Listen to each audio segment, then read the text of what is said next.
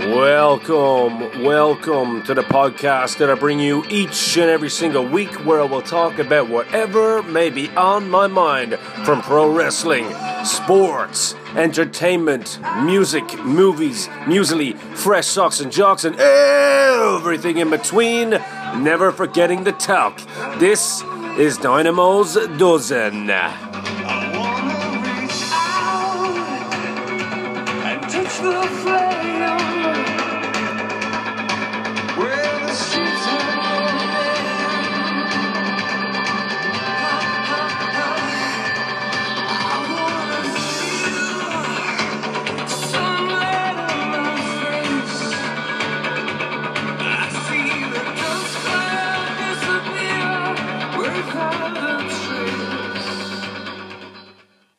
So I am here today with a good friend, a friend of the podcast too. You may remember my good buddy Adam Burke, who appeared on one of the first. I do believe you may have been 5 or 6 actually, Adam. So yeah. And today you're number 50. There you go. Nice round number. Nice round number. But I'll give you your intro, of course. I know you're a man about intros. For anybody that hasn't heard Adam's podcast before, we are going to get into it. I highly recommend it. It's a very important podcast for me, but I think it's a very important podcast for Ireland, but pretty much worldwide, to be honest with you, because the topics you guys discuss on UPod Ireland, you actually have a website, upodireland.libsyn.com. Correct. I do encourage everybody to go there. You can find all the episodes there. Yeah. As I say, we are going to get into that. But this guy loves his intros, so I have to give him some sort of intro here. This man is also a comedy genius, as you all know. Adam also has his own website for your comedy, which is comedygodadamburke.com. Yeah, I regret that. No, you shouldn't regret that. Yeah, that's perfect. Like I called it comedygodadamburke.com so that I could do like a little joke about how I didn't want to be like too egotistical by having my own website and leading people down this path of, you know, I was feeling a bit sheepish about having my own website as a comedian, and is it saying too much, and am I putting, you know, across that I have notions of grandeur about myself, and then the punchline was the website address. And I never really did the joke, and now I'm just kind of stuck with comedygodadamburke.com, but I don't consider myself a god of any description. No. Yeah, but I'm stuck with it because I've paid for the URL. So that's your gimmick now. You are the comedy god, Adam Burke. Comedy god Adam Burke. It's an awful name, but feck it. I love it, to be honest with you. And knowing you and the way you are, it suits you. Do you know what I mean? It does. Yeah. It does. But listen, just to give a bit of a background on Adam and his comedy, because we are going to start on the comedy here. You performed alongside the likes of Tommy Tiernan, Rubber Bandits, PJ Gallagher, Ardal O'Hanlon. Yeah. I mean, there's 4 Irish names right there that are pretty much top tier. Absolutely. And I believe you're going to be performing alongside Dylan Moore and soon enough. Yeah, I'm on the Vodafone Comedy Carnival lineup. So I'd like to say that I'm on the same lineup as him, but unfortunately on the night itself he's only doing his solo show, if you like. But there's very few solo shows as such at Vodafone, but my own solo show will be part of the carnival this year, so I'm bringing my 1 hour solo to Galway. So it's great to share good company and to be in the company of people that you can learn from all the time. Yeah. That's what comedy is for me, a massive learning experience. As fun as it is, you also learn so much about yourself and about the game. So yeah, I'm honoured to be a part. Yeah, I'd say so. I mean, again, we the last podcast we were actually. I am back in the motherland, by the way. I am in Mighty Bray. Oh yeah. You can probably hear that my voice is a lot clearer. I'm speaking a lot better because I am in my domain. Yeah. The last one came from the beautiful Harbour Bar. Today we're actually in this awesome facility up here in the Ballywaltram Community Centre. Correct, yeah. Which is which is where you and Mr. Paul Tracy work. Well, correct. Not Sir Paul Tracy now. He's a different person altogether. No, he's a baby face when he's here. He's a baby face when he's here. Yeah. But yeah, so thanks for facilitating me here, as I say, in this great little place to spin some great stuff that's come out of here. Katie Taylor done a lot of her in training the old here. Tin Can, she trained in the old Tin Can, the building that was on this site before. It was this much better community facility. Yeah. But she would have cut her teeth in the old Tin Can. Yeah. And it's called the Tin Can because it looked like a bean can on its side, sliced in half. Yeah. It was this domed kind of, it looked like aluminium kind of exterior. And it's where bingo happened, and it's where the boxing club happened. Very shiny and hot in the summers. It was indeed, and rat infested towards the end. But, but now it's, you've got an integrated childcare service, a bustling kind of sports hall. We've got kind of little activity clubs that happen here, community projects that happen here, and of course I'm heavily involved in the youth sector. Myself and Paul are the kind of in situ youth workers here, and have been for over a decade. So it's awesome. It's a big part of my life, this building. Big part. And I mean, it's just great work. But like I said, we're going to get to the youth work as well. Yes, absolutely. Just wanted to give people the locale and why we sound so great, that fresh spray air is what it is. It's a bit echoey at the moment because there's no kids in the centre, so we have the space to ourselves. But let me tell you something, when this room is full, I can imagine. and you've got a couple of dozen young people kind of bouncing off the walls and bouncing ideas around the place, and trying to be proactive in their community and all. It can be a vibrant. Well, I've been up here when area. it's full of muscled up wrestlers. Even Finn Balor even performed here. He wasn't Finn Balor then, though. He was. Oh no, he was. We had him just once while he was under the Finn Balor moniker. That is true. Because there's been a couple of occasions. There has. He's wrestled for us a few times up here for Prince charity. Devitt, and he had that nice Eminem haircut on the first show. Remember the bleach blonde hair? I don't remember that. Remember Rocky Romero knocking over? I have a terrible retention for those. He had the first show. He had the big blonde mop. There you go. Yeah, so historical venue. Absolutely. But yeah, I mean, again, you co-founded the Bray Comedy Festival, which had a lot of success this year. I mean, this year in particular for you, 2018, would I be right in saying it's been a bit of a breakout year for you in a lot of ways? Look, the Comedy Festival progressed every year that we've done it, and it's always been about getting bigger names. Yeah. It's always about creating, big experiences for people, that comedy is accessible for all people, so it ticks all the boxes. So it was a bigger festival, more venues, more acts, lots of family entertainment, great kind of balance in the booking in terms of, genders, races, ethnicities, people's, backgrounds, beliefs, the level that they're at as comedians, but it's mostly about making people laugh. And there was just a lot of laughter, a lot of good vibes, people staying for a couple of nights in Bray and having the crack, and that's what it's about. But in terms of the names, Steve Frost's comedy improv troupe. Steve Frost is very well known from a show we all grew up on, Whose Line Is It Anyway? He was one of the original cast members of that, and he has one of the most successful improv troupes that are regularly touring, and Dermot Whelan off Dermot and Dave, a radio station here in Ireland. Dermot was the guest improver on that show. Dermot's a very good friend of my uncle David, actually. Believe it or not. They used to work together back in 90 FM back in the day.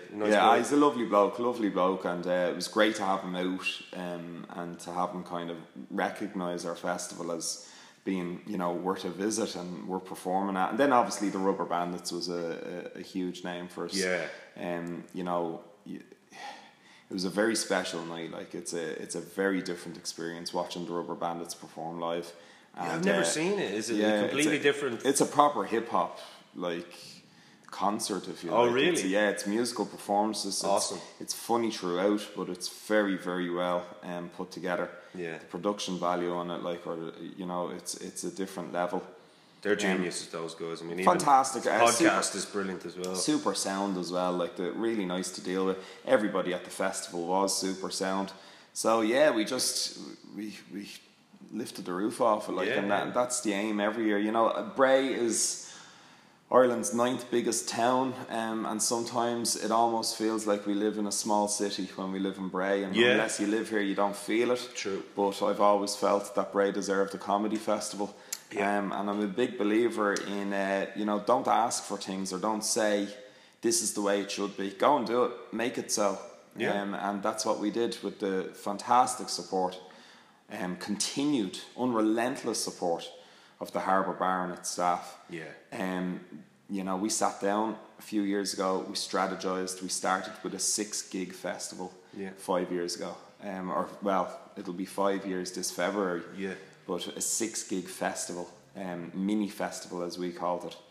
And, you know, last year we were up to, I don't know, maybe 25 odd gigs, hundreds of acts, thousands of customers, and I always say millions of laughs. You just, you know, we're selling out shows at Bray Comedy Festival up around the 85 percentile, which is insane. Like, you know, when we're putting on shows, we're making sure we're putting on shows that people want to see. Yeah, and you know, to have Whose Line sell out, to have Rubber Bandits sell out in Bray, it shows those acts. Do you know what? Bray cares about you. Thank you for coming. Yeah. We appreciate it. We came out in force. Yeah. And it opens the door for them to come back, and that's the ambition. That's awesome. And you're right, because in Bray we have this kind of feeling sometimes where Dublin doesn't want us and Wicklow doesn't want us. Hey, we're kind of like our own.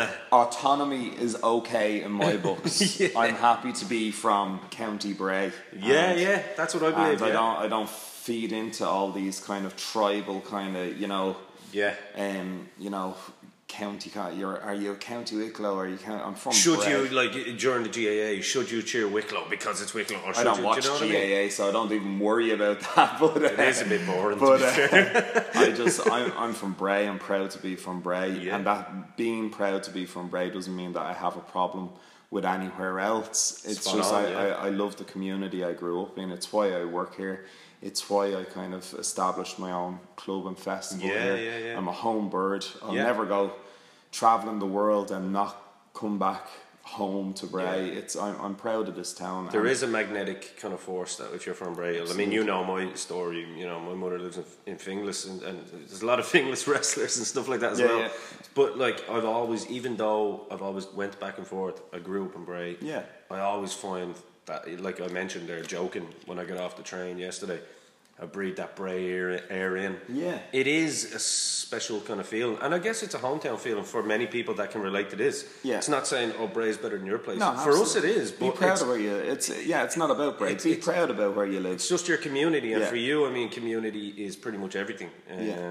Considering where you work. But we're going to, like I said... Yeah, absolutely. There's going to be a lot of segues in this. That's fine. This is two old timers who want to be wrestlers back in the day. That's segue. So it's cool. But as we mentioned there with the Bray Comedy Festival, the success from that was absolutely unbelievable. But you also you were the best new act competition as well. I run the best new act competition. That's what you run, yeah. Yeah, so like when I established Hardy Har, my comedy club, 10 years ago, it was about getting new faces on the stage and giving them stage time and supporting acts that were in the same boat as myself. We were new. We were looking for people to take notice. We were looking to get stage time to hone our craft. Sure. And so I ran it essentially very similar to an open mic night. But then I was hungry for more, and I wanted to show Bray some of the good comedians I was meeting on the circuit, some of the established acts that, you know, would kind of make you happy that you invested your time in 2 hours into this club. So I started capping the shows with a solid headliner. And then as that, you know, was going on and was well received, I started putting in a kind of an established support act. And then as it grew and grew, I realised the quality was upping, my audience were very comedy savvy and informed, and suddenly my shows were evolving as my own comedy was evolving. Yeah. The lineups were getting stronger, you know, the acts were getting bigger, and I realised that the new acts were getting less opportunities, and that didn't sit well with me. I didn't want to leave behind the original ethos of the club. So I started throwing in the new faces in with the big names, and you could go to Hardy Har and see somebody having their 3rd or 4th ever gig, and then you could be watching somebody who is in their, you know, 10th, 11th, 12th year plus, had been on TV, had played big venues, you know, that kind of stuff, at regular festivals and all. And I got an awful lot of people asking me for these, you know, small spots, open spots as we call them, you know, these short spots.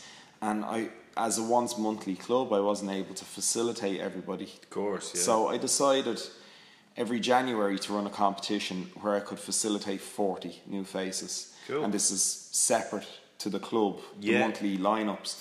And these 40 new faces battle it out to be named the best new act. So I bring in secret judges to every heat.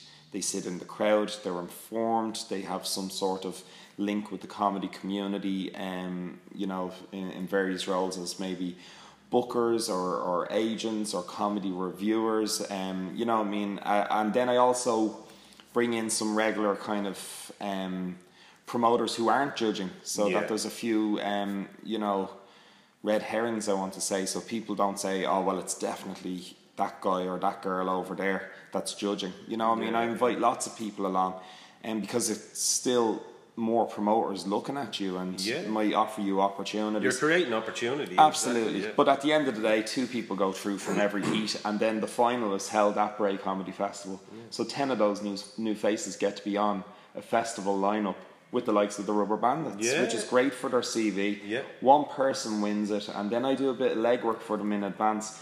I kind of network with some of the promoters I know, and I say to them, look, give my winner a paid slot in your club, and in return, you know, I'll come out and gig with you, or you can come out and gig with me, and we'll scratch each other's backs, and we'll look after this new person and give them stage time across the country.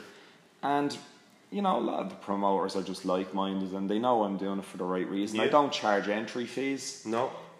I get a sponsor or the venue, or you know, again, the Harbour Bar kind enough to offer up a good prize. They get a paid spot in the festival on the Sunday at the end of the. If they win it on the Thursday, they're performing on a lineup on the Sunday, and they get paid for it.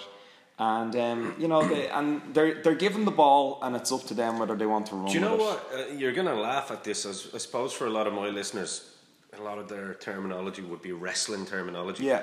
But in a lot of ways, it's a very Vince McMahon old school ethos, in the sense of, I'm not promising you cash, I'm not promising you this, but I'm promising you an opportunity.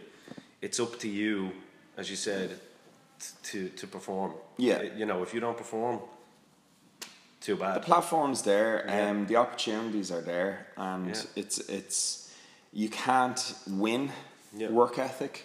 You probably can't teach work ethic. No. That's something you either have, or it's something that, you know, you kind of you pick up as you go along. Maybe it kind of brushes off from other people, but I can't be guaranteed that the winner has work ethic. But I can tell you now that the first ever winner of the competition was Lisa Casey. And she is this year's Irish Comedian of the Year. Wow. So not new comedian, she's the Irish Comedian of the Year award winner, and that's 4 short years after she won my Best New Act competition. My current Best New Act competition winner is a Brayman, actually, first time a Brayman won. Nice.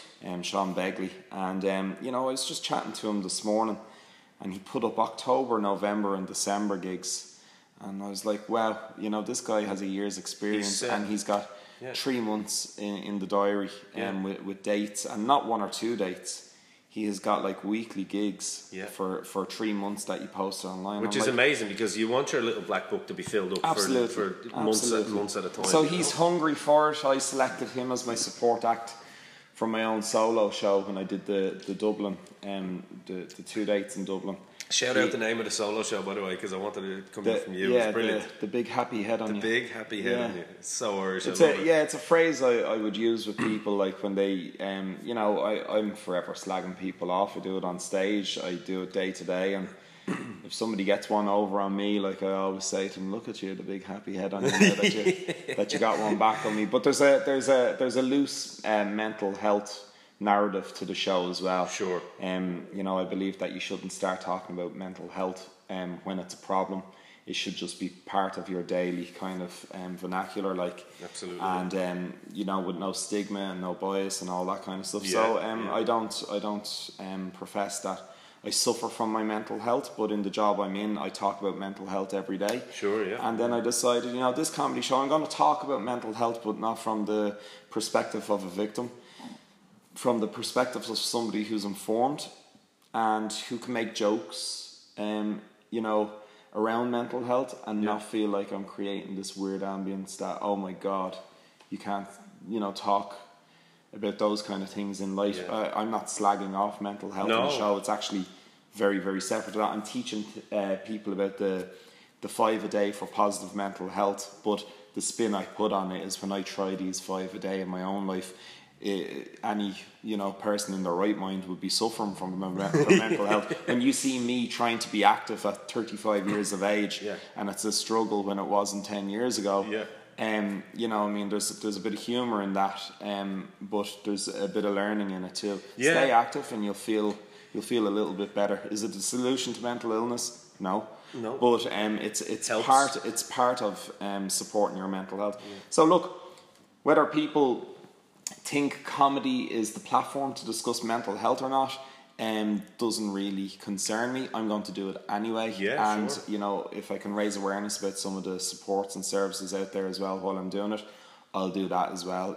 People are either on board or they're not on board, but thankfully both the Dublin shows sold out, so hopefully Galway is equally successful. Galway, that's on October 26th, so it's not far away. Not far away, but I mean I've gone through the show a few times now, and I know what I'll be doing down in Galway. Unfortunately, as well, Galway's hustling and bustling. That carnival, it's got hundreds of top class performers. So it's going to be condensed hours. So people are going to see literally the power hour of the big happy head on you. I'm not going to have the comfort of going to an hour and a half, 2 hour show. You know what I mean? I'm going to condense it down into an hour and hopefully just fill the room with laughter and good vibes. Awesome. And I mean, going back, you made a very good point there about comedy. Is comedy the solution? Comedy is the solution to a lot of things because it can take you away from a certain frame of mind for even 10 minutes or 20 minutes. I look at, for example, I remember if I was down a bit, I'd watch Always Sunny in Philadelphia. Really, really funny show, 20-minute show. But you sit there and you watch a couple of shows and you get lost and you laugh. Absolutely. And you kind of feel a bit better after laughing. Is it the right platform for mental health? Well, is it the right platform for anything really? Because politics and the Catholic Church have been the butt of a lot of comedic jokes. No pun intended. No pun intended. There we go. The butt of the jokes. Do you like that? Yeah. Hey. I would be absolutely shocking as a comedian, but anyway, I wouldn't even know my own. I wouldn't even know my own punchlines. Someone would laugh, and I'd be like, "Whoa, something's working." But no, I mean, I was listening to Mr. Carlin. I was watching him last night, man. The stuff he goes on with the American politics as well. It's really, almost below the belt at times. But he was able to do it by getting his message across with humour. Do you know what I mean? And so I do think it is a platform for... It can be what you make it. And for me, I'm going to talk about whatever is relevant to me, because that's comedy is truth. And my truth is that I think and talk about mental health every day. So I'm not going to censor that from my own comedy so as to pander to what people believe comedy should and shouldn't be, or how it should be formed or whatever. I get up, I have the crack. The audience have the crack. Everyone leaves happy.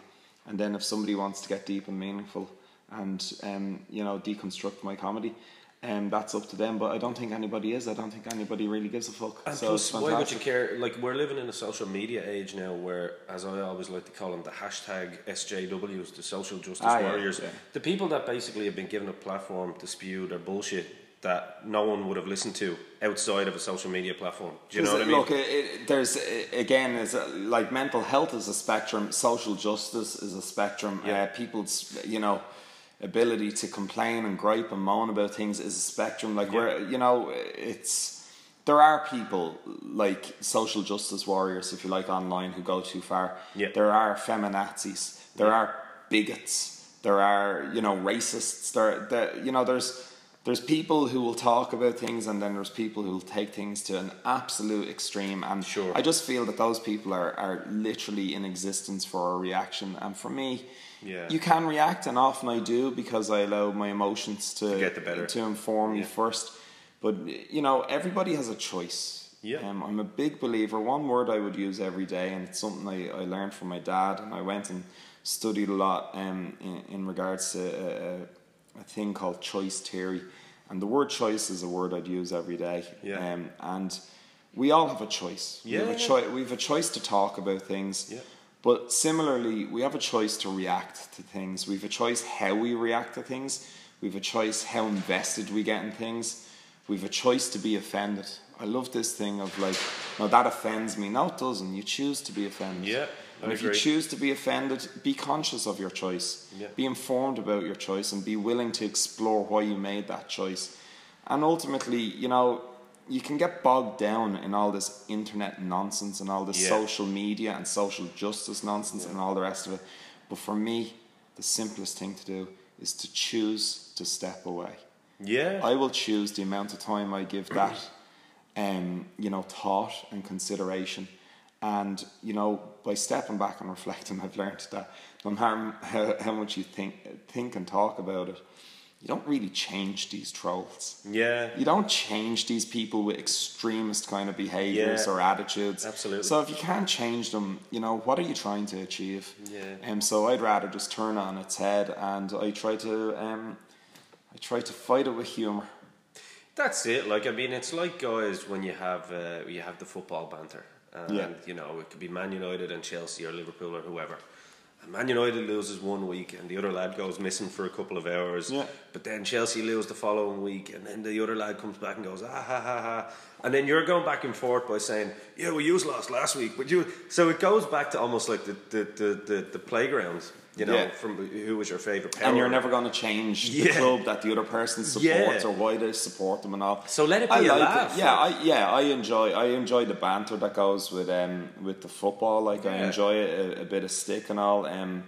As you know, I'm a Man United fan, and it's been a desolate time for us. You know what I mean? But you know what? Believe it or not, this is gonna sound funny for me. I'll announce it on the podcast. I actually have a little bit of sympathy, even as a Chelsea fan, which is funny because of the Jose connection. Yeah, like it is, and I mean, Jose he's kind of been a bit of an ass to us in the last few years. But I think there's something. I think he's bitter at Chelsea, obviously, because of what happened. You know, being let go again. That was his club. But you know what I mean?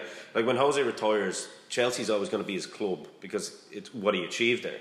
Right. So, but I just find the British media can tend to they really do knock him when he's they got to sell newspapers. They've got to sell newspapers, and you know, he's getting paid well enough to deal with that. Well, that's true. But we won't spend too much time on football because because so much of it. United aren't doing great at the moment, so let's move on. Yeah, Adam actually just wrote down on a piece of paper there. Next topic. I'm teasing. No, but look, this is going to be great. I mean, another person that's playing. We mentioned Dylan Moore. Another great comedian, a favourite of mine to watch, Sean Locke, is going to be playing on that show as well. Yeah. So, I mean, you really are, like, as I said, it definitely, from an outsider looking in, it looks like it's really been a breakout year for you. And just a couple of the bits and pieces that you were talking about there, it sounds to me like production, artistic production, is as big a part of your love for this as much as the actual being on the stage. Do you know what I mean? In terms of the production of shows, putting stuff together. I'm a promoter. Exactly. Yeah, that's I'm a promoter as well as a comedian, and unfortunately this year, promoting has had to take a little bit of a back seat for me because my personal kind of opportunities in comedy have opened up a little bit. Sure. And I've had to kind of, you know, meet commitments at a personal level, and that is something I'm hugely grateful for. There are opportunities I wasn't expecting. I'm hugely grateful for them. I'm hugely humbled by them. I don't take them as me being, you know, better than anybody else. They could disappear tomorrow. It's just the nature of the beast. But when you're busy, you got to try and balance things. And at the moment, like between running Bray Comedy Festival, Hardy Heart Comedy Club, Ireland's Funniest Joke competition, there's not a lot more space or time to promote other things, but I'll do my best always. Yeah, and sure. I don't do any of those initiatives by halves. I make sure that they're run as effectively as I can.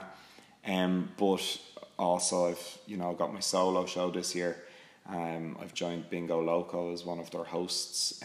I got a huge opportunity this year to host the Comedy Spiegel tent at All Together Now Festival.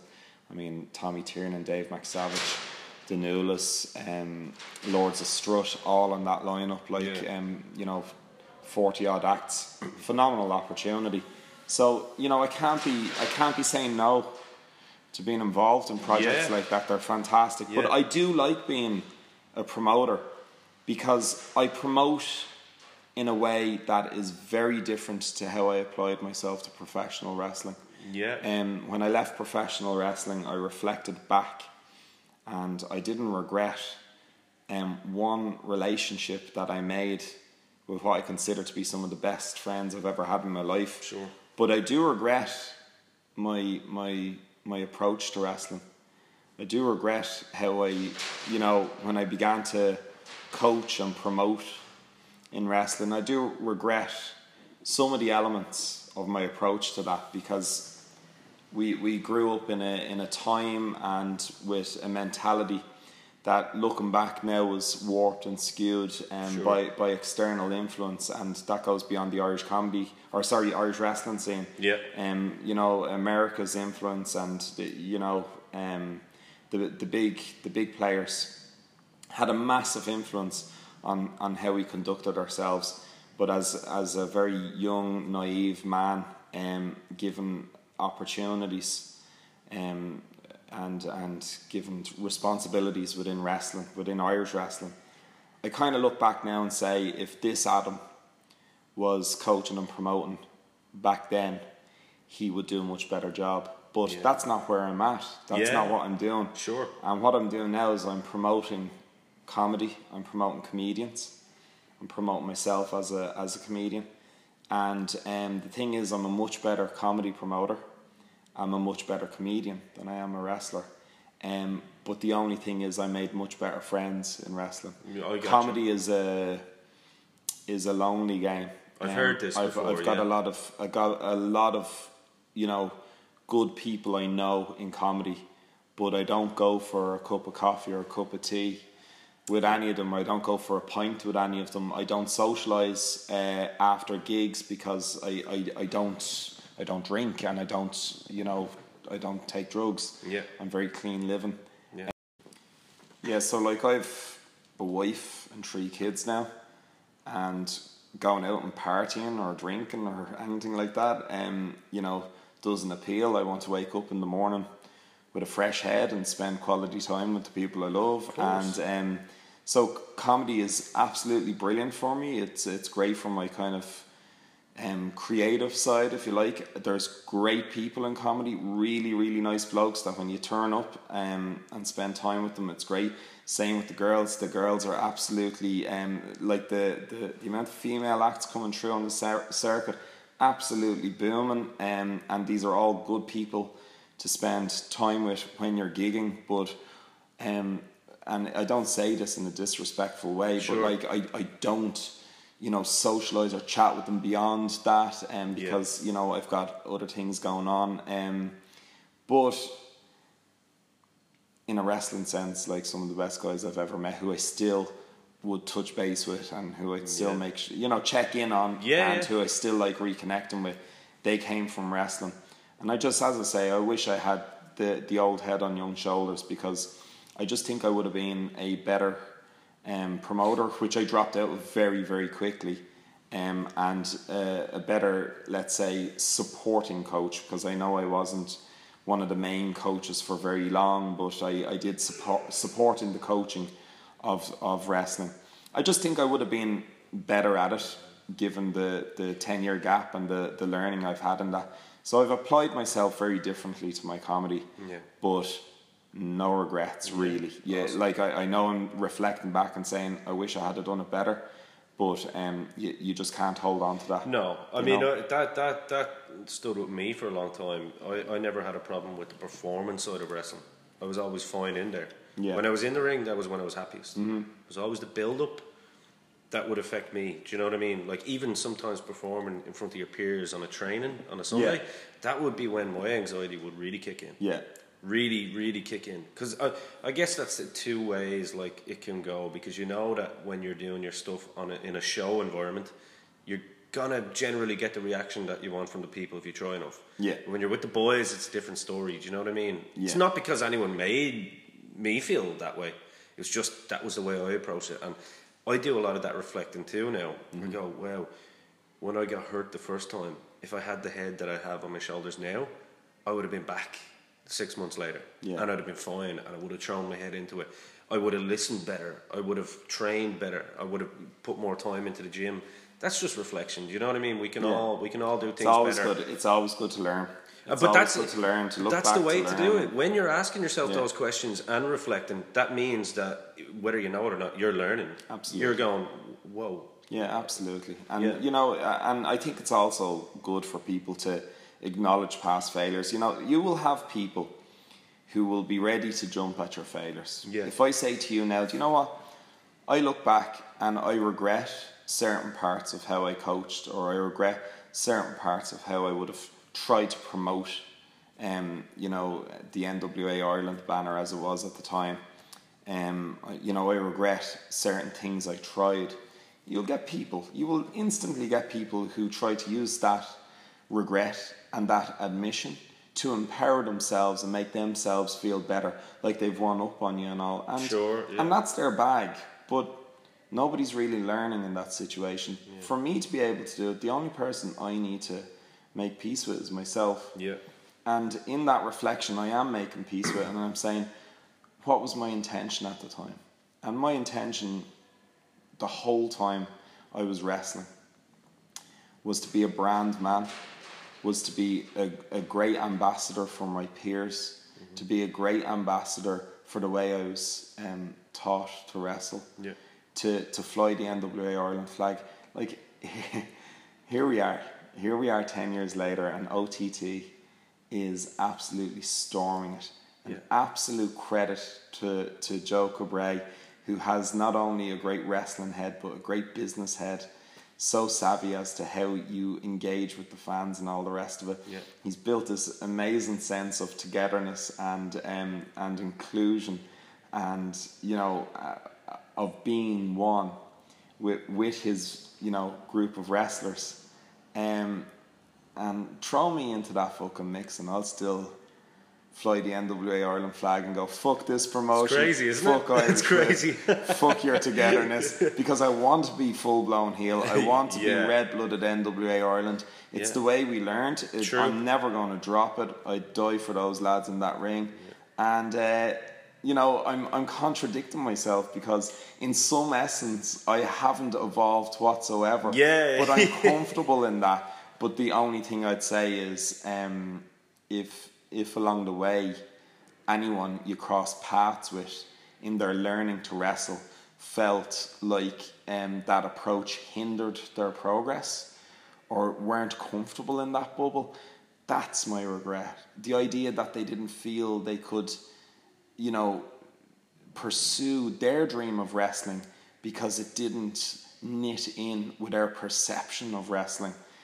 That's something that makes me kind of go, oh shit, man, I hope that's not the case. And I don't know that it is. Well, but it's not going to be the case in my comedy. In your comedy. So you're taking those little shredded, because you don't know that that's the case. But if there is that little element of doubt that possibly did that, you're trying to say, right, well, let's just kill that. Yeah, well, my opinion on comedy and what it should be doesn't affect who I book. I book people who put bums on seats, who promote themselves well, who promote comedy well, who support other people. They'll get funny eventually if they do enough stage time. My idea of comedy doesn't inhibit anybody else's access to comedy. Sure. Everybody gets an equal shot at it. Everyone gets an equal bite at the cherry.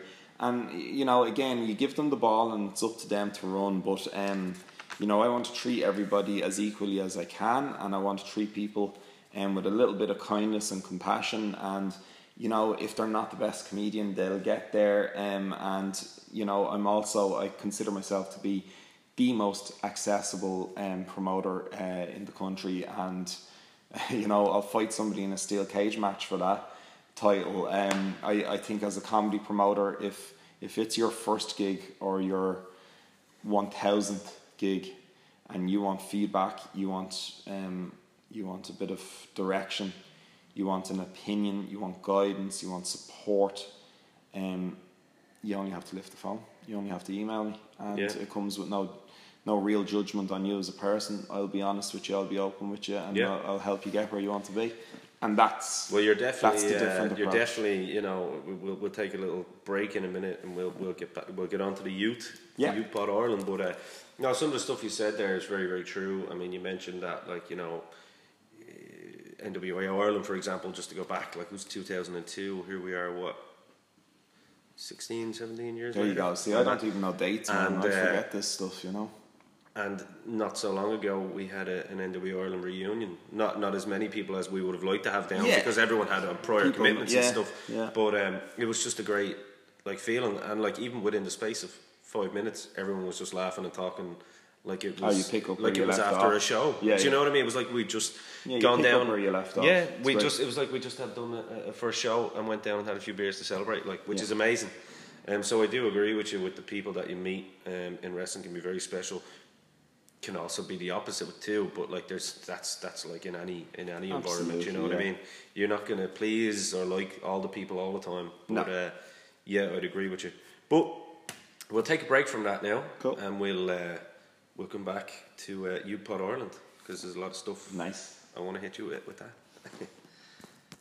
Hey, if you're like me and you're a fan of your wrestling merch and your MMA merch and your boxing merch, there's only one place I go, and that is Wrestling Mania. That's right, Wrestling Mania is located at the top floor of Dublin St. Stephen's Green Shopping Centre.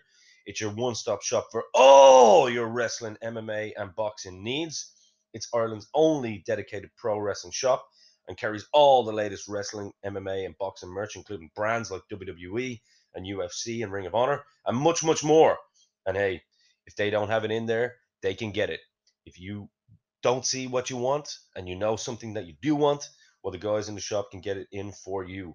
And get this, if you can't make it into the shop, they'll send it to you. That's right, they will actually deliver it to your house.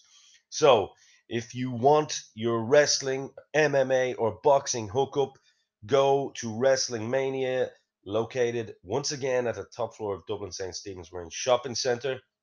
Go check them out on Facebook. So it's Wrestling Mania on Facebook. You'll be able to drop them a mail. Very responsive, very appreciative, and also very welcoming and accommodating. Wrestling Mania for all your wrestling, MMA, and boxing needs. Go right now. I'm back here with Adam, and like I mentioned just before that little break, I want to talk about something we mentioned at the top of the podcast, which is Adam's baby Youth Pod Ireland. It's not just Adam. I'll let Adam speak about his co-host now in a while too. But youthpodireland.libsyn.com. I recommend everybody go and check it out. If not, it's on Apple Podcasts and all great podcast providers. Spotify is our busiest one, yeah. Yeah, Spotify is probably this busiest one at the moment since it's gone up there. So Spotify is a great one-stop shop for people. People want the one device. It's like a universal remote control. Do you know what I mean? They want to be able to have everything in one. So it is amazing. But just to give you a rundown of it, it's a podcast, as I mentioned, and I keep mentioning. You've heard me say it in other shows as well. It's a very important podcast for myself. As you know, Adam, I try and share it and talk about it as much as I can on shows. But it is basically your MO is it's for and about young people. Yeah. It covers everything, important issues such as mental health, well-being, drugs and alcohol education, pretty much everything that can give young people and older people, actually. Yeah, absolutely. Young people are just young people. Exactly. They're just a younger version of adults. Like I never get this. Yeah. Like you talk about working with vulnerable young people. Sure. All young people are vulnerable. Sure. All people have levels of vulnerability. And I don't adjust my talking or thinking in any great way, shape or form to the young people. Try not to swear as often as I do. When I'm not around young people, I try to tone down the language a little bit, but like whatever I would think or talk about is equally relevant to young people or will become relevant to them. And obviously, look, young people will present let's say recurring kind of issues as a demographic, and we'll tackle those on. But I suppose the point I'm getting to is nothing is off limits for discussion. Sure. you know, everything can be relevant to young people. Yeah. And if they name it as relevant to them, then we're going to talk about it. Well, we nearly got through this whole podcast without any parental advisory sticker. But on that, fuck yeah, well done. I agree. There's a couple of issues, a couple of episodes, I suppose, that I'll just mention. But I guess, you know, I gave it a rundown there. Does anything you want to add to that? No, I think that's very fair. I think we are a podcast for and about young people. That's it in an absolute nutshell. That is what we are. And you know, I might in an average week see 100 to 130 young people in person in my role as a youth worker. To reach an average of 10 times that on a podcast just shows you why a podcast is pertinent and important. You know, some of our episodes are, you know, going into thousands of downloads, and you know, we've been listened to in about 50 countries. Yeah. And I'm saying, like, we have a reach on this podcast far beyond our physical reach. Have you got any downloads in Kuala Lumpur yet? I don't know. I haven't checked. I found that I had a whole download. Yeah. I don't know what episode it was, but in Kuala Lumpur. Yeah, we had one in Uganda. Nice. I think people might... Awesome. In these countries where you get 1 or 2 downloads, I think people might download you by accident. But for me, it's not the 50, it's the 5. No. It's the idea that we're getting regular downloads in the UK, in Canada, in America. Interestingly, quite a lot of downloads in Spain and Portugal, which I found fascinating. Yeah. But Portugal, you know, and I covered this topic on those Conspiracy Guides with Gordon Rochford. Be sure to check them out as well. An amazing podcast, and he's been a huge help to our own podcast. A great supporter of it and helping us get off the ground. But we spoke about the Portuguese model in relation to drug use and drug abuse. Sure. And they moved away from a punitive approach, not throwing people in jails, but throwing addicts into rehabilitation, into education, into support, and it has had an amazing effect on the people of Portugal, and you know, for that problem.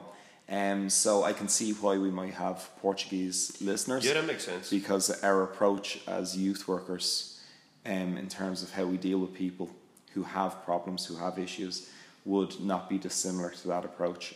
So that's heartwarming that there's people in countries like that listening to us. And then also, at a very localised level, we're getting very strong downloads in Ireland. Yeah. And across Ireland, and in other communities, and in other youth projects, and people emailing us, and you know, we're trying to get the old social media game together. It's hard because Youth Pod Ireland is a voluntary piece. We do this on our lunch break, and you know, we're getting guests together after hours when we've gone home from doing our job as youth workers.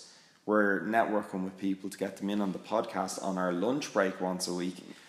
And that can be difficult. So it's, you know, to get the social media hustling and bustling is hard. Yeah. But people are coming to us and they're connecting with what we're talking about. Yeah. And that's really nice. Well, that's the purpose. As someone who has suffered with a lot of kind of mental health issues and kind of overcome them at times and then revisited at times as well, I find it very interesting. I'm happy enough that I'm in a good place at the moment, but it's something that you can always educate yourself on, and to understand people's positions, to understand the shoes that they walked in, because people suffer from mental health issues for very different reasons. Not always even easy to maybe put a finger on what caused it or what triggered it. But I've had some people in my life that have suffered with it, still suffer with it.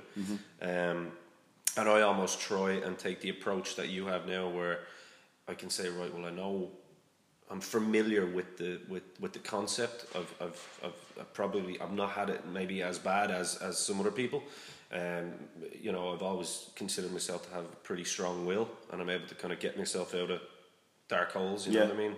But like that again, when you're vulnerable, there can be just one little episode. It could be someone losing a job. And like, how do you come back from that? Do you sit around for a couple of weeks and go, wow, I feel really hard done by there? And you could have been hard done by. But do you let it affect you to the point where you're going to go back into that dark hole and maybe, I don't know, go to alcohol or drugs or whatever? Or do you say, right, I'm going to pick myself back up. I'm going to get out of this. It's very, very easy for someone to say that to a person, but it's a different story to expect them just to go. Like, you know, it's a very Irish thing as well, I think, to go, what have you to be depressed about? Sure, what's wrong? Sure, you're grand. Do you know what I mean? And again, that's an education thing. It's not necessarily the mammies and daddies that would have said that to their kids. It's not necessarily that they're wrong. It's just a case that that's their outlook on things. You know what I mean? Yeah.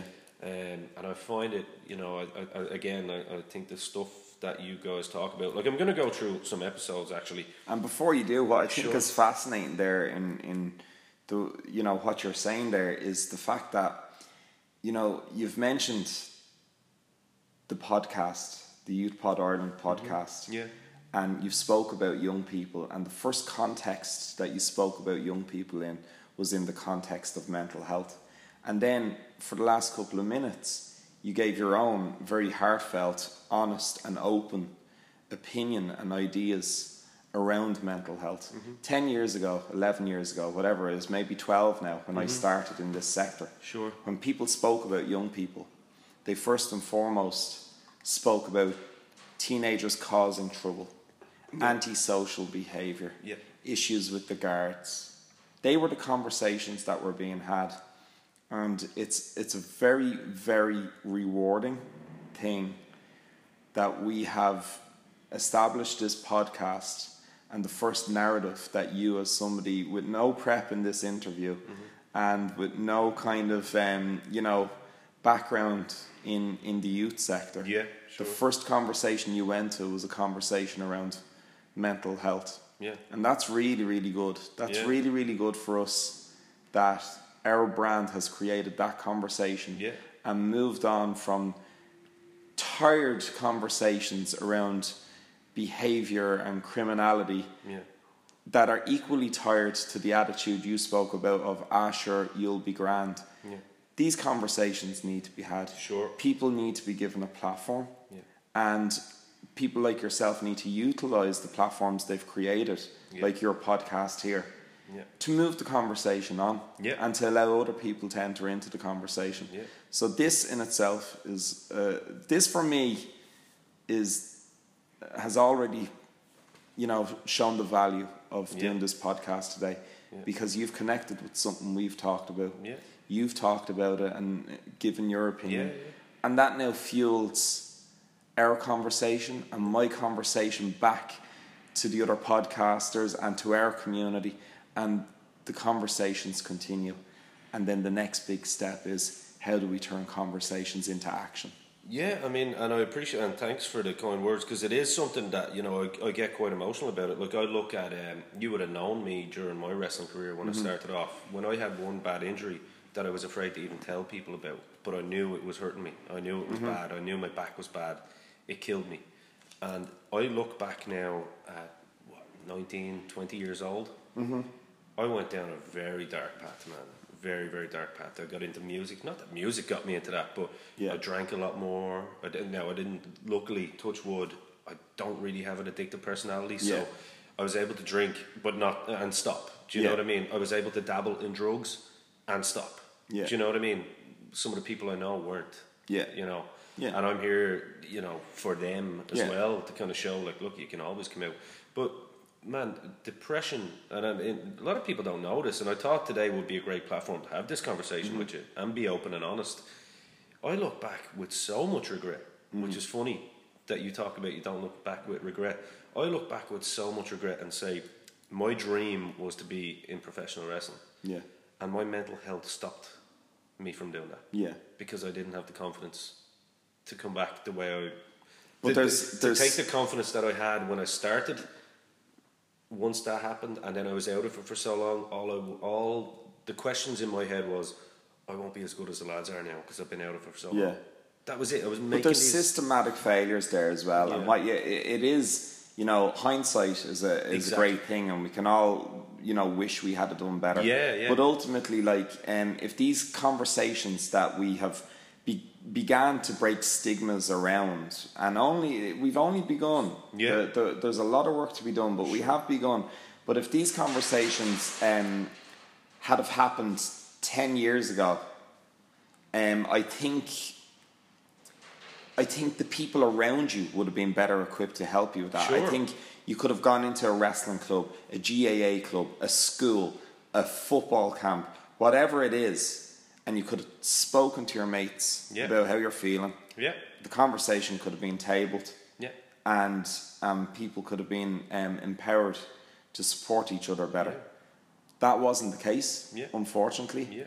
But our experience of that and the hardships associated with that have informed where we're at now. Absolutely. And we have to continue the learning, we have to continue the conversations, and we have to make sure that the generation come through. And my story there isn't about sympathy or anything like that. I know. It is using an example because, you know, now I'm okay with it. You know, if this DDP yoga helps me, you never know, I might turn up at some club again. Listen, that ship has sailed, man. You know exactly. What I mean? It would be for a one-off send-off, so I can say, right, I put it to bed now. Let me have one more moment. Like Rocky Balboa coming back and getting his license just to get in once more. No, but I mean, but what I feel is that my education on the process of how we learned our craft back in the day, I feel that I can speak about that a lot better on this kind of platform. To young guys and girls, I could give them advice if they wished to take it, because I feel that we were very, very privileged to be trained by the best, and that sticks with you regardless. You know, you don't need to be able to use your body to show that, but you can, you know, you can articulate it, but also to take experiences that I may have had in terms of the issues that I just spoke about there, you know, the depression of it all, and maybe give someone voice on that side of things and say, no, don't let that hinder you. Talk to someone. Talk to someone like me, talk to someone like you, talk to someone like anyone. And that doesn't go for wrestling, it goes for everything. Football injury, you know, anything at all. I mean, you talk to our mutual buddy Davey Lockman, which, you know, some of the topics he mentioned aren't too dissimilar to what I'm talking about now. With his injuries that I never knew he had either. And not a lot of people knew I had them, because you kind of just step away from it and don't really kind of talk about it, you know. So it goes for everything and anything. It doesn't matter whether it's a job, whether your confidence is affecting how you do your daily work. If your employers don't know it's affecting you, absolutely, then they can't help. Mental health is health. And if you had a health issue or concern that didn't relate to how your mind functions, you'd have no problem going into your employer and saying, do you know what, I broke my rib, I fell off my bike, I broke my rib, I can't work this week. And yet we seem to still have this problem of going in and going, do you know what, I don't feel so good, and it's not the kind of manageable can't feel good. I don't feel so good as in I'm not functioning. I do not function. And you know, I need some help with that, or I need some recovery, or I need to do a bit of work on that. We don't treat it the same way, but maybe we're getting there. But there's such a pressure on everyone to perform, and what I mean by that is perform even in their home life. You've got to have money to keep the bills coming in, so therefore a lot of times it can get put it on the back burner. Do you know what I mean? There's a stigma for people where they're afraid to go and see maybe a shrink, as they call it, or whatnot, because it's like, in Ireland that's not really, again, it's very new. It's happening, it's begun, but it's still very new, and there is still a stigma, with maybe an alpha male stigma sometimes too. I'm not going to talk to someone to throw you know, my problems in a room or whatnot. Whereas in the States, it's a regular thing. But that all needs to be deconstructed. And you need to look at the whys. Yeah. And, you know, the conversations need to be had. Yeah. And again, like if the likes of these podcasts can start the conversations, Then if they're an invitation to get people saying, well, why is this? You know, that's not what I want. I want that to change. And then, as I say, when you start moving to action and you say, right, I want that to change, but I'm going to do something to help that change. Yeah. Then you're making progress, and that's ultimately, I think anyone that has a platform should use it a little bit to start those conversations or to incite action. Yeah. And it's not just about mental health. In anything you care about, anything you care about, don't be a commentator. Yeah. Be a participator. I like that. Yeah. I like that. And that's where I stand on it. Life is so short.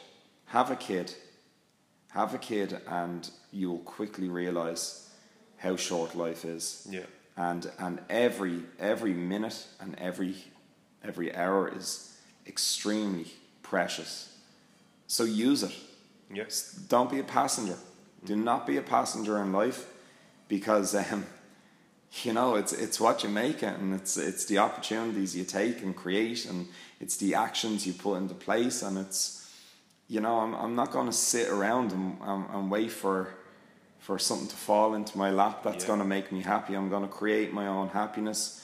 I'm going to make incite the changes I want to see.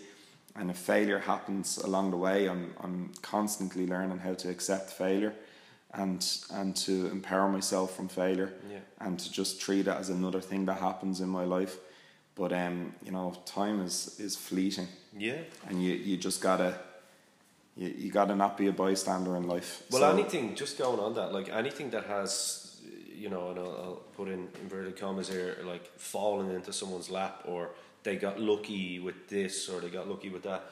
9 out of 10 times it's because they put themselves in a position to create. As I always say, like I've been told so many times this year, you know, you're so lucky, like with the opportunities that came up in comedy, going back to the comedy.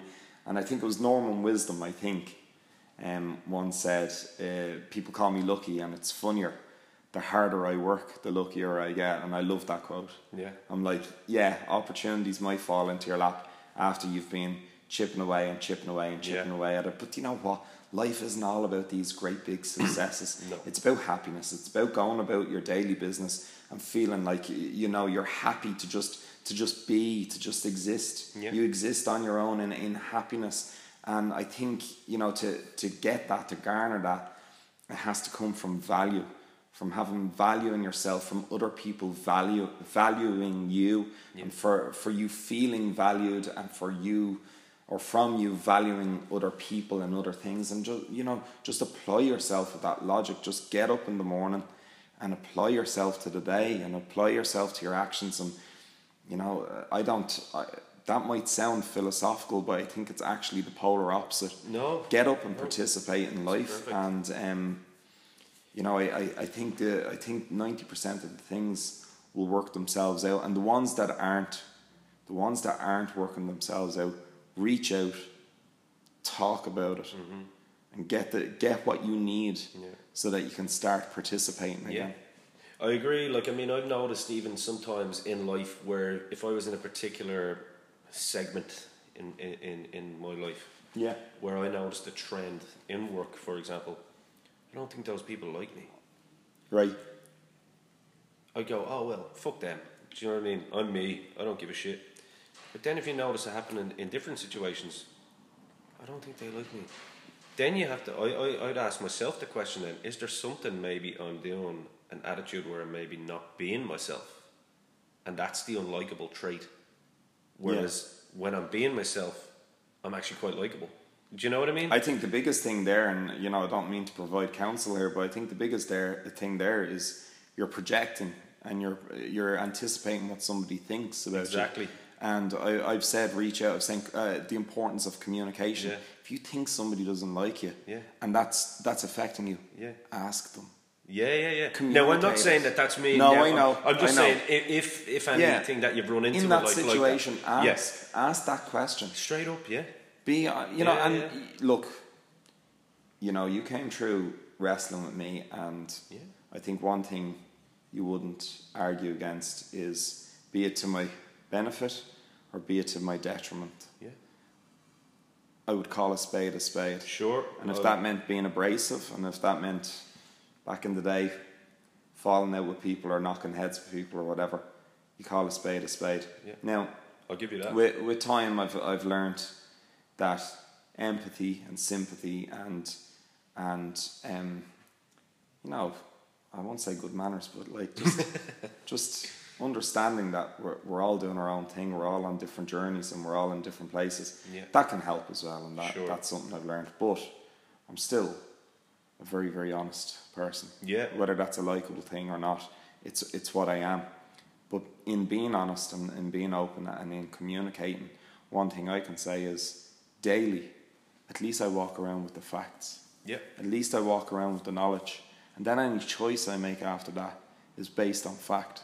Yeah. So if I was a person in that make-believe scenario you presented there, sure. If I'm a person walking around and I'm saying, I wonder, does that person like me? I wonder, do they think I'm acting this way because of that? My take on it now is, if it bothers me that much, I'll ask the question. Yeah. And then when I have the good information, then I can choose how I'm going to react. Yeah. To that information. Yeah, because some of it just not like your head. But at least, yeah, at least with communication, at least with knowledge, at least then I'm empowered. Yeah. In my choices going forward. So, you know, often we go around and we create, to be honest, a narrative in our head that's as complex as a true crime Netflix series. Yeah. We overthink things, and we put all these scenarios that we have fights that haven't happened in our head with people we haven't seen in 3-4 weeks, and we project all these things, and that's part of our evolution as animals. Yeah. We are first and foremost programmed to survive. Yeah. So we will project what could potentially cause us distress and harm, and compromise that survival. So that comes with no judgment when I say we do that. We're all guilty of that. No, it's defense mechanisms, yeah. But when you can learn to step outside of that mode of thinking and start immersing yourself in the reality of your situation, and being informed with facts and good information, and learning to choose how you use that information, I think you can be in a better place for it. Yeah, absolutely, man. Spot on. I couldn't agree more, to be honest with you. I think moving on to some of the episodes to me that stood out, that maybe people, if they wanted, I don't know, to take my good judgment and go and start off with. I mean, the top one that I had there was the mental health episode. Yeah. We've spent a lot of time on that. Yeah.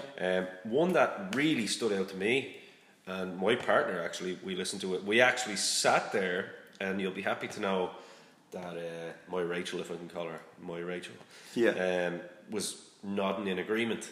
Right. It was the state examinations one. Okay. And I know that was only kind of like a mini episode type thing. Yeah. But some very, very good heated debates on that one too. Right. With a man that I know very well as well, Mr. Paul Tracy, when he was he made some very, very good points, but then him and Jamie were kind of butting heads. And I know Jamie as well. I'm good friends with his brother Dan. But the conversations that they had were both right. They were both right in the points that they were making. I won't dwell too much into the episodes and dissect them, because I do want people to go back and listen to them. Ultimately, in all the episodes, whether we have a disagreement or not, it's on the table. It's on the table. We talk about it, and when we walk away from it, there's no judgment. I don't change my opinion of my fellow podcasters. No. They can say something that I totally disagree with, and when we walk away, we have a bit of lunch, we crack on with our job, and they're opinions at the end of the day. Exactly. Do you know what I mean? I agree, but that is, for me, that was a great one, and I think there's a lot of really good points in it that need to be listened to and acted upon, really. Do you know what I mean? I think what you're saying here is so true, because if it's something as small as a little podcast starting out, you know, in a youth club in Bray, but it's blossoming into something that is going to Portugal. It's going to the States. It's going to England.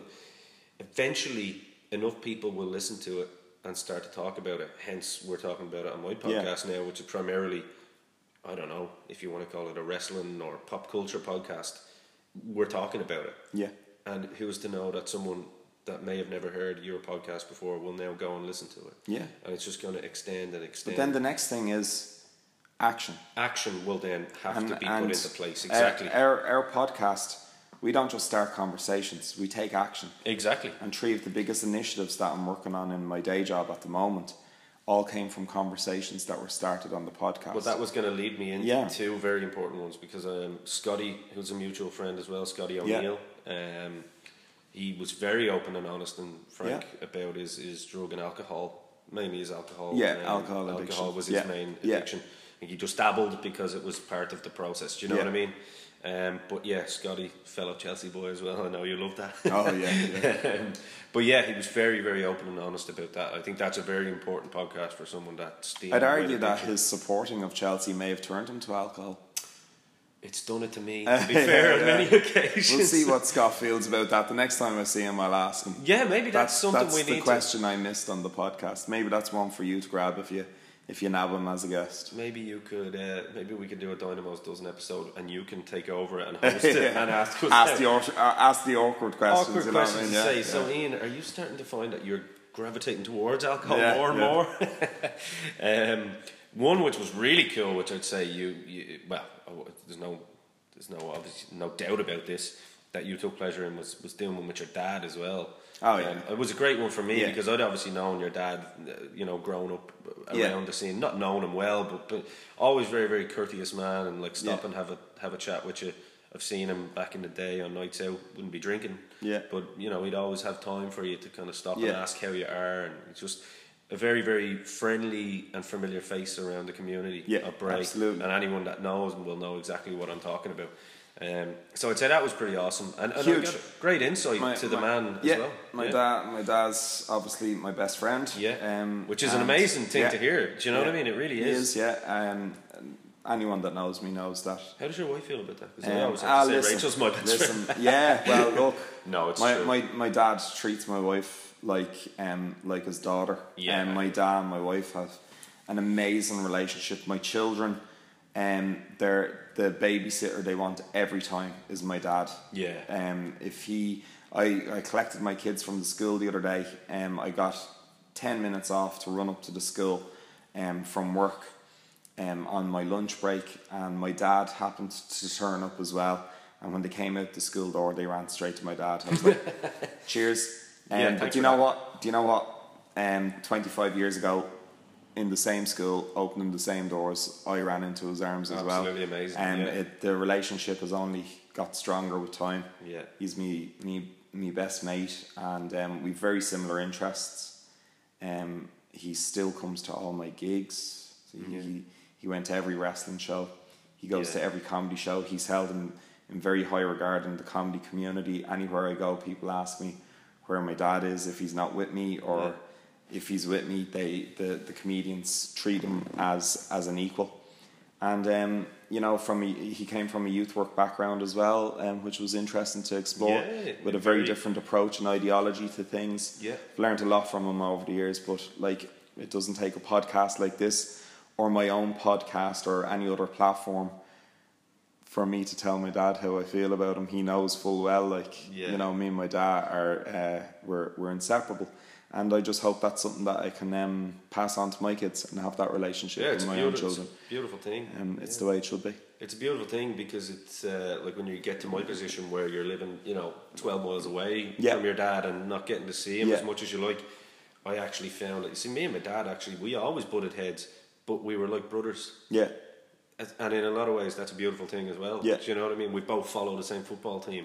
We can never agree on who's the better player and stuff, but that's good because it's the flip side of it. It creates conversation, but Good relationships aren't centred on you agreeing on everything. No. Good relationships are being comfortable in your disagreements. Exactly. Hence what you said about your podcast yourself, your friends and stuff like that. But I'm the same. I look at my dad as my best friend and my hero.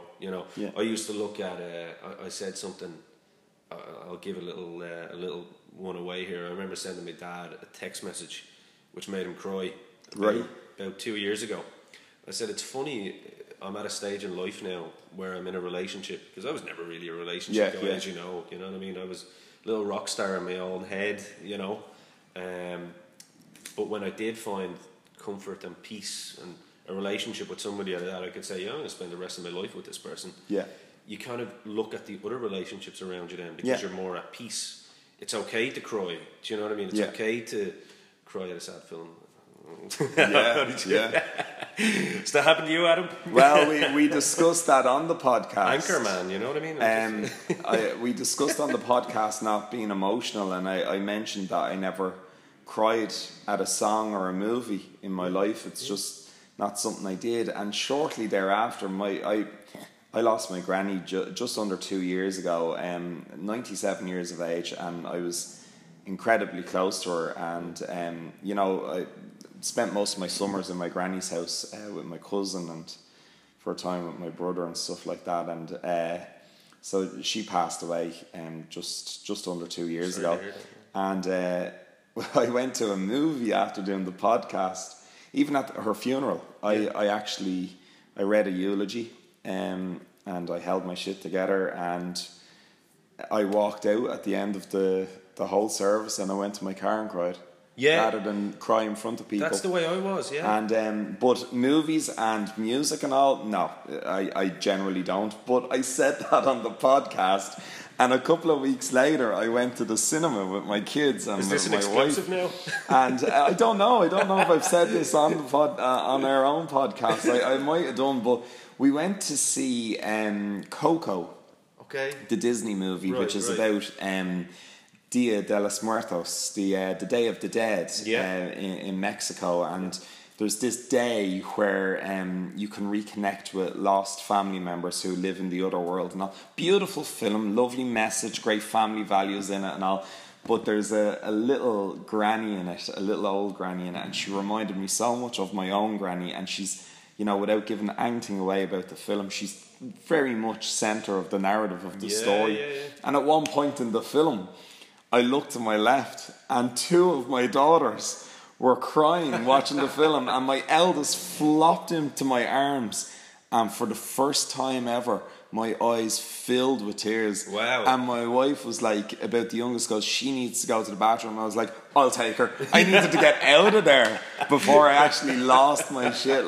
So look, that's brilliant. Yeah, I'm probably, the older I get and the more in love I am with my family, probably I'm probably getting a little more emotional, but I say that with zero shame, It's great. Same with me, man. I went through my whole 20s, and you know exactly what I'm talking about. I could be very headstrong as well, and I put up a bravado. I would never cry. Yeah. Even at funerals. Yeah. But like that, I would do it on my own. Yeah, I'd do it on my own. But now I'm that's okay. Some people want to maintain a little bit of a dignity or whatever if they like, and that might be a cultural thing or whatever. Yeah. But it's just important that individuals are in tune with why they process their grief or process even their emotions. Yeah. Why they do it in the manner that they do it, and whether that's healthy for them or not. And if they're comfortable enough having a cry in solitude, so be it. Yeah. But if they're not, that's where we need to have these conversations, and even just have them with ourselves, challenge ourselves to make sure that we're doing the best we can do for ourselves. Yeah, I've become terrible, man. It's so funny. I just and I don't even know why I do it. It's I've done it once now. I've nothing to hide anymore. Yeah. Even with the that scene in Step Brothers when the two brothers reconnect. Yeah. And they go back to the bit with the kite and everything. Right. And then it's that awkward moment. Yeah. I actually cried during that. Yeah. And I remember someone going, "Why are you crying?" I was like, "I don't know. I'm thinking of me and my brother or something." I don't know. Just opened up the floodgates. But no, going back to the text, I sent my dad a text, and it was weird. I just started writing this, and I remember the exact location and moment that I started writing it. It came into my head, and I was like, wow, I'm in a really happy place. Yeah. There's nothing at this moment of time that, can take it from me. And I started writing a text, and I said, when I was young, and you know this, when I was young, I thought my heroes were the likes of Bret Hart, or a footballer, or a musician, you know, Muhammad Ali. Muhammad Ali is still a hero, and not just because of the boxing, but you know what I mean. Yeah. But I was writing this, and I said, when all along in front of me, you were my hero. You've always been my hero. And I actually got emotional sending it. Yeah. And it was just out of nowhere, and he wrote back, and he was like, man, he goes, you literally have me at a dinner table here with my partner in tears. Yeah. And I was like, well, I'm sorry, I didn't mean to make you cry, but that's the truth, and it's a father figure. Do you know what I mean? Like, absolutely. It's a and lovely. If you think it, say it, share it. Yeah. You know, positive make someone's words. day. Yeah, make positive words aren't shared enough. So make someone's amazing. day, man. Put a smile on someone's face. You know what I mean? If it's real. Yeah. Another hero of the community that you. Someone that, along with my father and Fergal, would be someone I would consider a mentor. Yeah. Would be Dermot Daisy O'Brien. That was a special episode for me. Yeah, look, Daisy will come back on the podcast. Yeah, I'm going to have him on soon myself. But we'll talk about different things. I won't steal your ideas. No, we've worked with Daisy, you know, as long as we've been here. Great relationship with him. Yeah. You know, very like-minded individual. Yeah. You know, I've no problem in saying he's shaped a lot of my thinking in youth work, and he would be my go-to person if I really was, you know, in a rush in terms of something that presents in the youth sector. I like picking his brain. I think he's got a wealth of knowledge, and I think he's made an impact, a meaningful, tangible impact on so many people's lives, particularly young people in our community. Look, you know, to have him on the podcast was a no-brainer when we founded the podcast and we started talking about guests, because in our pilot season, before we actually went on to the main platforms for podcasts, we basically dumped a load of content on Archive, and we did this pilot season. They were all discussions just between the four of us. Sure, yeah. No special guests. Yeah. We trash out 3 or 4 topics in an episode, give each of them 15-20 minutes, and that was it. But when we moved on to the platforms, we talked about bringing in a guest and refining it down to one topic per episode. First guest that we said was Daisy. Of course, made sense. Yeah. No, like definitely, and I mean that wholeheartedly. I'm not just saying that. There's 3 people that have helped shape my life. My father, Fergal, and Dermot. Mm-hmm. They're 3 people that, and even it doesn't necessarily mean that they were with me all my life, but just moments, just situations where they've helped give a piece of advice that completely changed my outlook, you know. And yeah, it was a phenomenal episode. It was great to hear what makes the man tick, because he's quite a legend in that sector. Do you know what I mean? He's been doing it for so long. Like, I mean, when you think about my first youth club and summer project was with the man, and he's still doing it. And he was pretty much in our town. He was the first full-time employed youth worker. Sure, yeah. You know, I mean, and then you had Paul around there as well, becoming a leader, watching his development too, and to see you guys, you know, almost, I suppose, freshening it up and creating more, you know, opportunity. Oh yeah, I think youth work is completely different now to what it was. You know, a decade or more Oakwood ago. was our go-to. Did you ever go to Oakwood? Yeah, we still do. You still go to Oakwood? Still do. That's awesome. Yeah, it's great to know it's still there, man. They hand over the keys. It's a new building, but they hand over the keys, and there's no staff up there, and you have the run of the place and undivided attention. No tech. It's a great location. So yeah, still go. First kisses and all up there. Just saying, there was lots of that messing around. There'll be none of that on my watch. That's why that was a hint for you. That's what I'm saying. Yeah. Keep watch. You don't need to worry about that. Keep watch. You don't need to worry about none of that on my watch. Yeah, I've heard. I love sometimes the dynamic between you guys when you talk about like your daughters now. Because if I ever have a daughter, I'll probably be the exact same as you. Listen. There comes a point in time where you take off your youth worker's hat, and you just go full blown dad. Yeah, and there's a streak in me. Well, there's a streak in me that very seldom comes out. But God bless. I would say this. God bless the first ever boy that shows up at your door. There's no doubt about it. Like I'm not even going to try and defend my position on that. As I say, look, I try to be a nice guy. Yeah. But there's that streak, and he He has sat dormant for a time. Yeah. But it will appear. He will come out if there's any of that nonsense. They can get married when they're 21. There we go, man. I agree. And this is, I think this should be made a lot. Preferably a same-sex marriage. Yeah. The bloodline ends with me.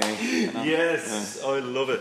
I haven't begun the bloodline yet, so I'm gonna have to do that. Yeah, that's 100%. Well, Adam, it's been a pleasure, as always. Sounds likewise. We'll have to hook up again. I'm going to be doing an episode. The man likes to pretend to be humble, but I'm actually going to do an episode on one person in Irish wrestling that I think deserves a whole episode. Right. And I'm going to try and get as many different recordings and bits and pieces and conversations that I can have with him. I think you know I'm about to talk about Paddy Morrow. I think he's somebody that should be talked about. Because whether people know it or not, the impact that he's had on Irish wrestling and Irish wrestlers, I think, is quite big.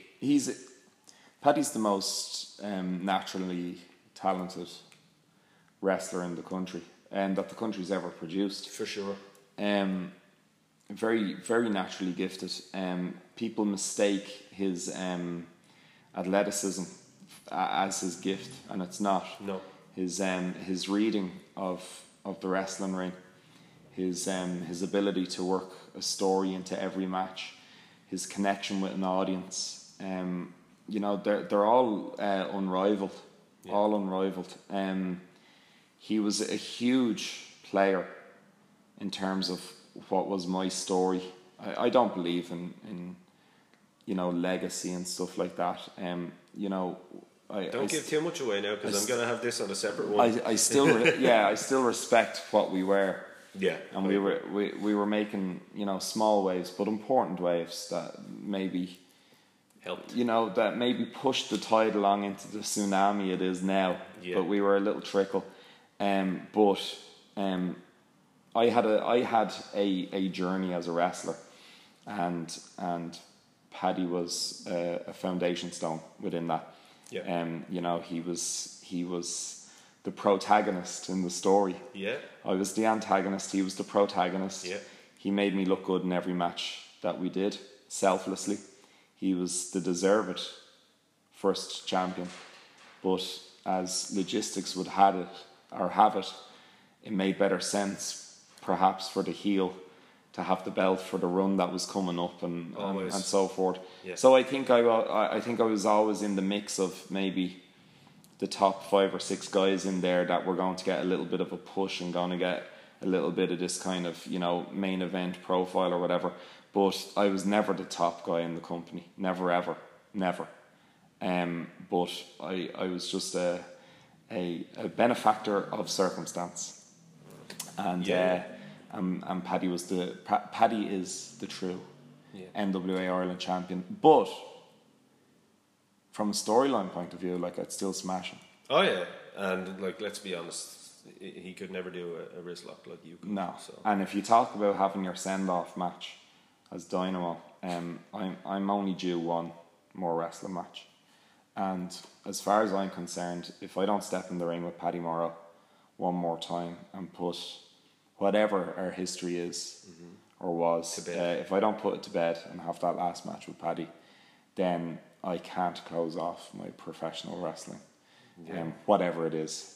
I won't say career, because I wasn't fucking paid. Well, we can both say that. I won't say legacy, because it ain't that big. No.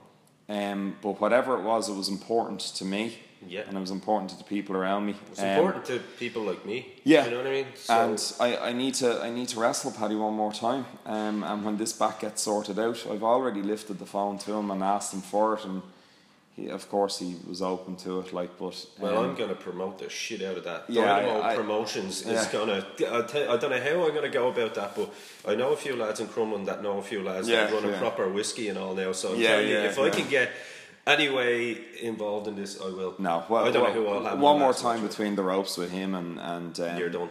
Yeah, and to stare at the lights and put him over the way he should have been put over in the first match, if it was about natural ability and talent and just for what he did for Irish wrestling. So I look forward to hearing that podcast, and that can be part thereof the contributions towards it. Well, there we go. We're going to get a few more on that, because I just think it's something that it deserves doing. It's not to. I mean, it's not like I'm kissing his ass because I've nothing to gain from that. Paddy's he's always been a friend to a lot of us too. Yeah, he's also one of the best guys I've ever gone for drinks with. Yeah, every an night, absolute slagging bastard. Every night you go drinking with Paddy, there's a story to tell. Oh man, and he's just a little more settled now. But I miss those days. They even slipped me they slipped something funny in my drink one day as well. Viagra or something, walking around with a boner or something. I didn't have it till I went home. It was funny. Yeah. Nice. I didn't get it around the guys, which is a good thing now. I'm glad that they told me that, because I was like, cool, I'll wait till I got home. That's all right. And then I could look at whatever pictures on my wall. Lovely. Smashing. But I think a few lads got spiked with a Viagra that night. Well, so I heard. Maybe they said that to make me feel better. To make me not feel as bullied. Oh, stop. But no, they were great times, man. And as I say, that will be a great episode, and that will be a great match that I will be. Yeah, hopefully if I can get this back sorted, we'll do it one more time. Well, we're both trying to get it back sorted, so such as middle age. Oh, stop! Well, there'll be an open challenge going out to someone. I'm looking at some of those new kids out there who happen to think that they're the best in the biz. It's just if you're going out with a bang, don't go out with one of the new kids. You gotta. It's just to smack them around a little bit. You gotta go for one of the big guys. I will go for one of the big guys. It's just, there's a couple of these new kids coming on the show over the next couple of weeks. We're going to have Scotty Davis and LJ Cleary and some of these guys. So we'll see what way their attitudes are with me on the show, or whether I need they're too bouncy, man. They're too full of life and ambition and goals and dreams. I couldn't be in the ring with that. I think it's more of an Alexander Dean that I need to get in there with. Mr. Sean South. A Danny Deans. Danny's actually a good guy. Danny's a good guy for me. He helped. He wrestled for Irish Whip, didn't he? He did. Then he's not a good guy. Come on, get your shit together. Get your shit together. But I have to thank Danny for the Dynamo's Dozen logo. He actually went out of his way to do that for me. Which was nice. I've already scratched him from the inside of my memory. If he's Irish Whip affiliated, I'm sorry. Sorry, Danny. That ship has sailed. Well, I was a bit of a whore. I wrestled for everyone, so there you go. See, I was just a free agent. That's why I'm going to throw stones at you when you're leaving today. Man of 1,000 promotions. You know there was 2 in the country. I know, yeah. All the little shitty ones that came involved. DCW, I'm talking about you. They deserve. Yeah, exactly. You never heard of them. Exactly. I don't know who that is. Exactly. But listen, got to finish off with your plugs. As I said, definitely 100%. I need to recommend youthpodireland.libsyn.com to absolutely everybody and anybody. Yeah. And please, you know what? Even if you're just going to be pretentious and not listen to it, at least share it, because it's going to be shared, and it's going to be shared to the right people that will need to listen to it, and that will appreciate it.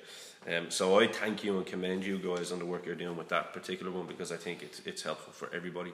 So keep up the good work. And thanks, and it is important to know. I know that I'm on the podcast today with the comedy and with the Youth Pod podcast now, but with Youth Pod there's obviously 3 other co-hosts there for every episode, and the conversations can't happen if it's one person talking to themselves. You know what I mean? So Paul, Mick and JB are obviously the other co-hosts, and it's important to acknowledge the role that they play in the conversation, because there wouldn't be the arguments without them. Big shout out to them. Yeah, it's a team effort. Yeah, just when the other guys show up, I see you always have a... Mick never shows up. Yeah, I always hear that. Shows always fine. Never. And then again, comedygod@adamburke.com. Yeah, not updated often enough, because I'm mortified by that name. I don't know what I was thinking, but even just find me on social media. There's 2 Adam Burke comedians. One's in Chicago, so don't get me confused with the ginger, long-haired, chicken-holding guy. Yeah. I'm the Irish comedian Adam Burke. You're the comedy god, Adam Burke. I'm going to keep saying that. You're the comedy god, ridiculous. Adam Burke. It's ridiculous. But sure, isn't that what comedy's meant to be about? Yeah, but not that ridiculous. Come on. Well, listen, go check Adam out if you can. If you're going to be down at the Vodafone Comedy Carnival, I believe it's called, isn't it? Yes. Comedy Carnival. Yeah. That's on October 26th. Correct, it's my show on the Friday, but it runs that whole week. You know, from the Monday before that right through to the Sunday. You know, go to VodafoneComedyCarnival.com and check out those shows. Unreal. And as always, as well, you can always catch your shows. Well, not necessarily yours per se, but your Hardy Hard. Your Hardy Hard that is on every month still. Yeah. Thursday. The third Thursday of the month. But our next show is actually our 10th anniversary show, which happens on a Wednesday night because we're doing a big extended night, and that's the same week as Vodafone Comedy Carnival. Awesome. So I have my 10th anniversary. I have Galway, and then I have Bingo Loco 3 days in a row. Well, that is a big week and for so you. I am planning on going into a coma on the Saturday. Well, look, I do apologise. I know I keep saying to you, I'm going to try and get out to one of these. It's very difficult sometimes with the Monday to Friday, but definitely I will try and make it out to one of them. I can't make that one, unfortunately, because I'm going to be in Orlando, but... That's okay. It's Orlando gets trump card every time. You know what I mean? Take that if you're in Orlando. Quick prediction before I go, actually, because I'm asking everyone Khabib. this. Yeah, because I'm going to be over there for that. That's Saturday week, I do believe, isn't it? So I'm going to go to an Irish bar. I'm going to check that out and see what it's like. You're going Khabib. 100%. I think personally, there's 2 rounds. It's a 5-round fight, but I think it's a 2-round fight for Conor. If he doesn't take Khabib out in the first 2 rounds, then history tells me that his cardio is not going to be up to scratch for Khabib. You know, you just got to look at Khabib's record, his MMA record. 26-0. Very active, undefeated, a great wrestler, which is exactly what Conor doesn't want. No. He fights bears, and you know what? I'm Irish, and I love all these Irish things, and I'm proud of where I come from, and I've supported Conor McGregor in every fight. I'd love to be wrong. I think it would be great if Conor McGregor won. It would be great for the country. But ultimately, I've been watching MMA since we had to order VHS cassettes from America and catch up on shows that happened 3 months previously. And I stepped inside the ring with Dan Severn, which not many people get to say. Yes, you fucking did. So MMA has actually been one of my long-time interests. Well, I remember we used to have some conversations about it back in the day when we had when we got Bravo first. Right. So this would have been like when Tito was kind of coming in as Chuck and Randy were popular at that stage and all, but look, ultimately I've always enjoyed... Actually, I shouldn't say I've always enjoyed MMA. I've always enjoyed the UFC. That is what I watch. Because I'm not this big indie scene watching MMA nut. I love the UFC. Because we didn't watch Pancrase and all that. No. We didn't know that it was even you'd watch the odd fight if it was like, you know, somebody getting their eye popped out of their socket or something. Do you know what I mean? But that was all you watched it for. Yeah. But in terms of UFC, this isn't a blow-in. Having an opinion on it. I do love UFC, and I do love McGregor. I think he's brought it on to a mainstream level. But you have to step away from that, look at the fight and say Khabib all day long. Okay, so we've got a Khabib. I'm still on the fence, and my listeners are going mad at me because I'm saying if Conor doesn't win it in 2, then Khabib wins it. So I'm technically being a little bit technical there by saying that I'm sitting in the fence. But we'll put it this way, I'm going to bet on both. No, you can't. I'm going to bet on round 2 for Conor, round 2 knockout for Conor, and then I'm going to stoppage round 4 for Khabib. That's just to make me money, to make it exciting.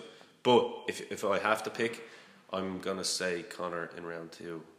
Purely because... It might turn into a very unexciting 5-round hugging match as well. It has that potential. It has that potential because... I hope it's not that. Hopefully not. I want to see a stoppage because I think both... I want to see McGregor knock him out in the first round. Yeah. Like he did with Aldo. That's what I want to see. Yeah. But I'm predicting I will see Khabib kind of overwhelm him, and you know, the cardio being an issue again, him not getting the second wind because of that relentless swamping that Khabib does, and just holding the legs and just pressing down on the chest, talking to him, and you know, just restricting the airwaves now, and then it just getting too much, and probably a silly little exposing his neck, probably a silly little choke, or you know what I mean. That's what I think is going to happen. But man, you'll hear me. Yeah. You'll hear me from whichever place you're staying. You will hear me if Conor McGregor knocks him out. Yeah, dude. I'd be happy for the win, but no, Khabib all day. Well, I'm going to text you that day. Well, it'll be day for me. Yeah. I'll text you that day, and if you're right, you're right.